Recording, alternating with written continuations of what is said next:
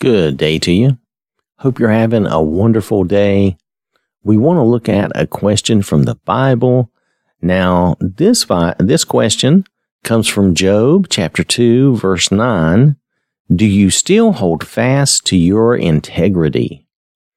Now here, this is a specific instance where Job has basically lost everything. As you may know if you've read Job, Job was a faithful man, faithful to God, and God called him a righteous man, and Satan basically spoke to God and said that the only reason that Job worshiped God and was righteous was because God had this hedge of protection around Job.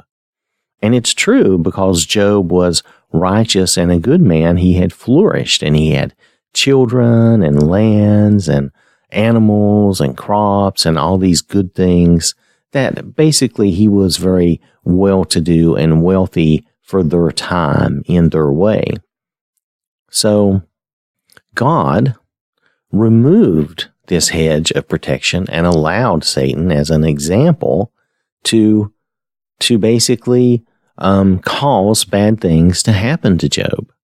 Job lost his family. He lost his children. Now, he still had his wife, but he lost his children. He lost his all his animals, his crops. Basically, he lost most everything that you would consider to be important.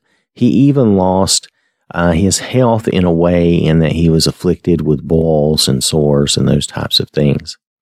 So at the point where he has lost everything, and him and his wife, I'm sure, were grieving the loss of their children and everything like that, his wife says to him in Job chapter 2, verse 9, then his wife said to him, do you still hold fast to your integrity? Curse God and die. Now, there's some different meanings to this word of integrity. The implication is, are you still holding fast to your integrity? Are you holding fast to your innocence? There is a play on a word there that it's kind of a little bit of both. Are you maintaining your innocence for one, but are you also keeping your faith and your belief and trust in God? So there's this kind of a dual meaning there. And Job was maintaining his innocence. If you read through the book of Job, it's all about this trial he's going through. And his friends come and sit with him, and then they talk to him, and they try to convince him, basically using the logic of the day, that he has, of course, sinned, or all these bad things wouldn't have happened to him. But that's not true. And it's kind of funny that Job gives the correct, right answer very early on in the book of Job. If we look at Job chapter 2, and we look at, say, verse 10, his response to his wife, this is the correct answer for what he's going through. But he said to her, you speak as one of the foolish women speaks. Shall we indeed accept good from God, and shall we not accept adversity? In all this, Job did not sin with his lips. And it's a reminder to us that in this life, we're going to have adversity, especially if we're following God, if we're following the Lord, we're going to have adversity. Satan has been depowered, kicked out of his spot in heaven, you might say, if you've been following our study in Revelation. He's already been defeated, but now he's trying to wage a war against us who would follow Jesus, who would follow the Lord. And so we're going to have adversity in this life. And that's what Job is saying here. Shall we not accept adversity? We're going to have adversity in this life.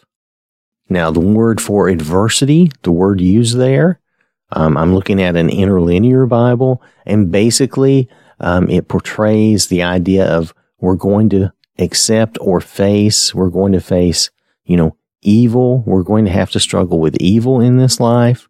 We're going to have some amount of suffering. We're going to have some distress and grief. There's going to be good and bad in this life, basically, is what we're being told. And this was really the answer early on in the book of Job, is like, of course, we're going to get good. We're going to be blessed by God. But in this life, because this life is not perfect, it's not that life in the garden that we were originally given before sin and death came into the world. There's going to be adversity. There's going to be grief. There's going to be evil. There's going to be distress, things that we have to deal with in this life.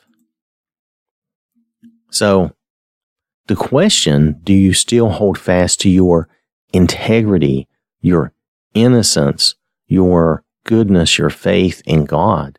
Yes, definitely. We should maintain that. This life, we're going to have adversity in this life. We're going to have problems in this life. Even people who do not follow God have the same problems. We all have the same problems. A lot of times we all face the same adversity and the same problems. And a big difference in life is if we have the Lord to lean upon and we have His wisdom to follow, we can get through these things a lot better. It's still going to be a struggle at times. It's still going to be hard. Job definitely went through a big struggle. However, he maintained his faith in God. He also maintained his innocence even to the end, even when God shows up at the end of Job and he's explaining to Job that he owes him no, basically he's telling Job he owes him no explanation, that he is the one that runs everything. He creates all the animals and all the weather, and he's created the universe and the earth and everything for us. So he doesn't owe Job an explanation, and he kind of puts Job in his place, because Job didn't really sin, but Job was getting to that point where he was like, I really just want to understand. I want an explanation. I want to have an answer. So, and that's normal for people. A lot of times we want an answer. We want an explanation. But sometimes the explanation is that it's this life. This life is not the perfect life that we're supposed to have. The next life is going to be the perfect life. It's going to be the eternal, wonderful life with God and the Lord. And that's what we're looking forward to. So hold fast to your integrity. Maintain your innocence in the Lord, following the Lord. Maintain that. Accept good and blessings from God, and also accept the adversity in this life. That's something we're going to deal with. Deal with those things in a godly manner. That's what we're supposed to do. And help others to deal with their adversity, the evil and the grief and the sorrow and the bad things they run into. I want to thank you for listening. Hope you have a wonderful day. May the Lord bless you and keep you safe. And remember, God loves you.